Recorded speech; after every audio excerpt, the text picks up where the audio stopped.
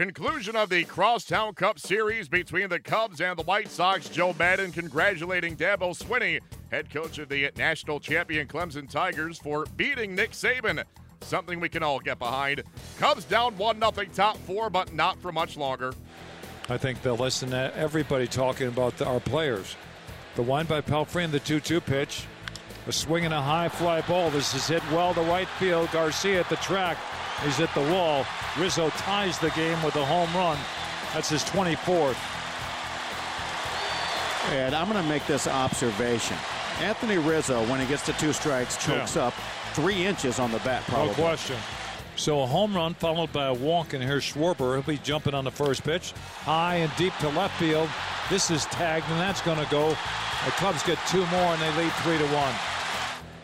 Jose tonight at strike, swinging to go out on strikes. There's a swing and a long one. It's now 3-2 Cubs. For Abreu is 17. How about that one? Woo! That one took a ride. Oh, thank you. For the front end of that double play. Yeah, you were. And we wish him well. One of our prized pupils in the minor league, pitcher from Downers Grove. The 0-2 pitch to Schwarber. High fly ball left center field. This ball is carried into the track at the wall. It's off the wall, extra bases. And Melky Cabrera running this one down. Schwarber going for third. He is safe at third base. It's a run-scoring triple, and the Cubs now lead 5-2. 1 ball, no strikes, 2 down. 8th inning. And the pitch is swinging a high fly ball to right field. This is as high as it is far, and it's gone. Talked about Schwarber with another homer earlier about how he had 30 or 49 hits, and 30 of them plus were extra bases. And now he's hit 3 balls for extra bases in this game. 2 home runs and a triple. He has 17 home runs now. All or nothing. He didn't want to hit for the cycle. He just wanted to hit another homer. Oh, he's got some total bases tonight. Cubs down the White Sox 6-3. The world champs take 3 of 4 games in the Crosstown Cup Series. The Pale Hosts have dropped 12 of their last 13. Kyle Schwarber's triple was his first one since the second game of his career back in June of 2015.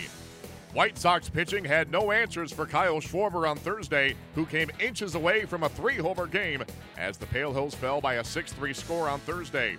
Here is White Sox skipper Rick Renteria. I liked it. I mean, I know Schwarber got him, but he had the right idea of how he was going to try to attack him. He said he left it. He was trying to sink one in, and it stayed out over the plate a little bit more than he wanted it to. And so Schwarber, again, a very good hitter.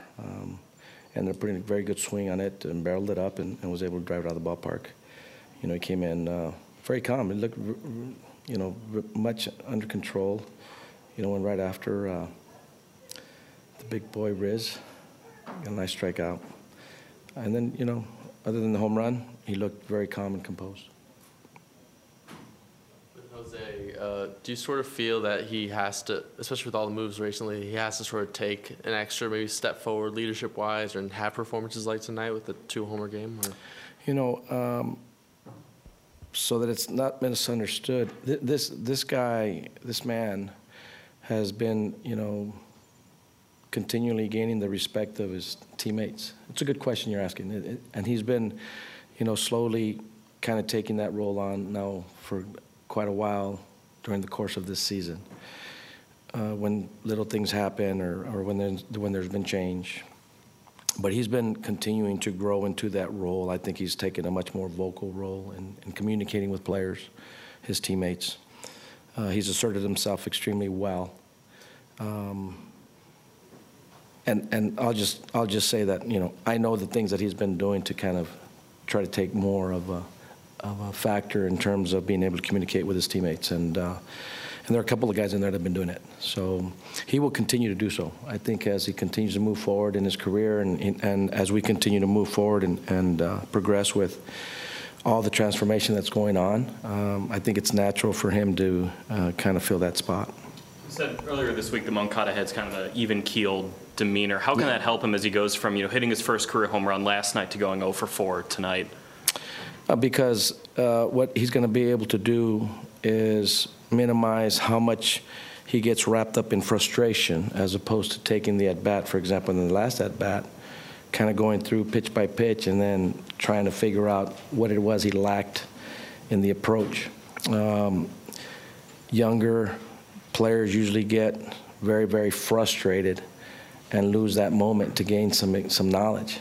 And that's why, failure is not in and of itself a bad thing. It's actually something that can produce a lot of positive fruit.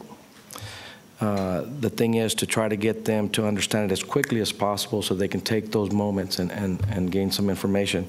I think that's why his even-keeled approach and his even-keeled attitude, he's got fire. It's not that he doesn't care, and that's where people, I think, for a lot of players that are very calm and very even-keeled, they have fire and they have desire, but they know how to compartmentalize and separate those things and try to gain something from every moment, positive or negative. The White Sox look to bounce back on Friday when they continue their homestand against the visiting Indians.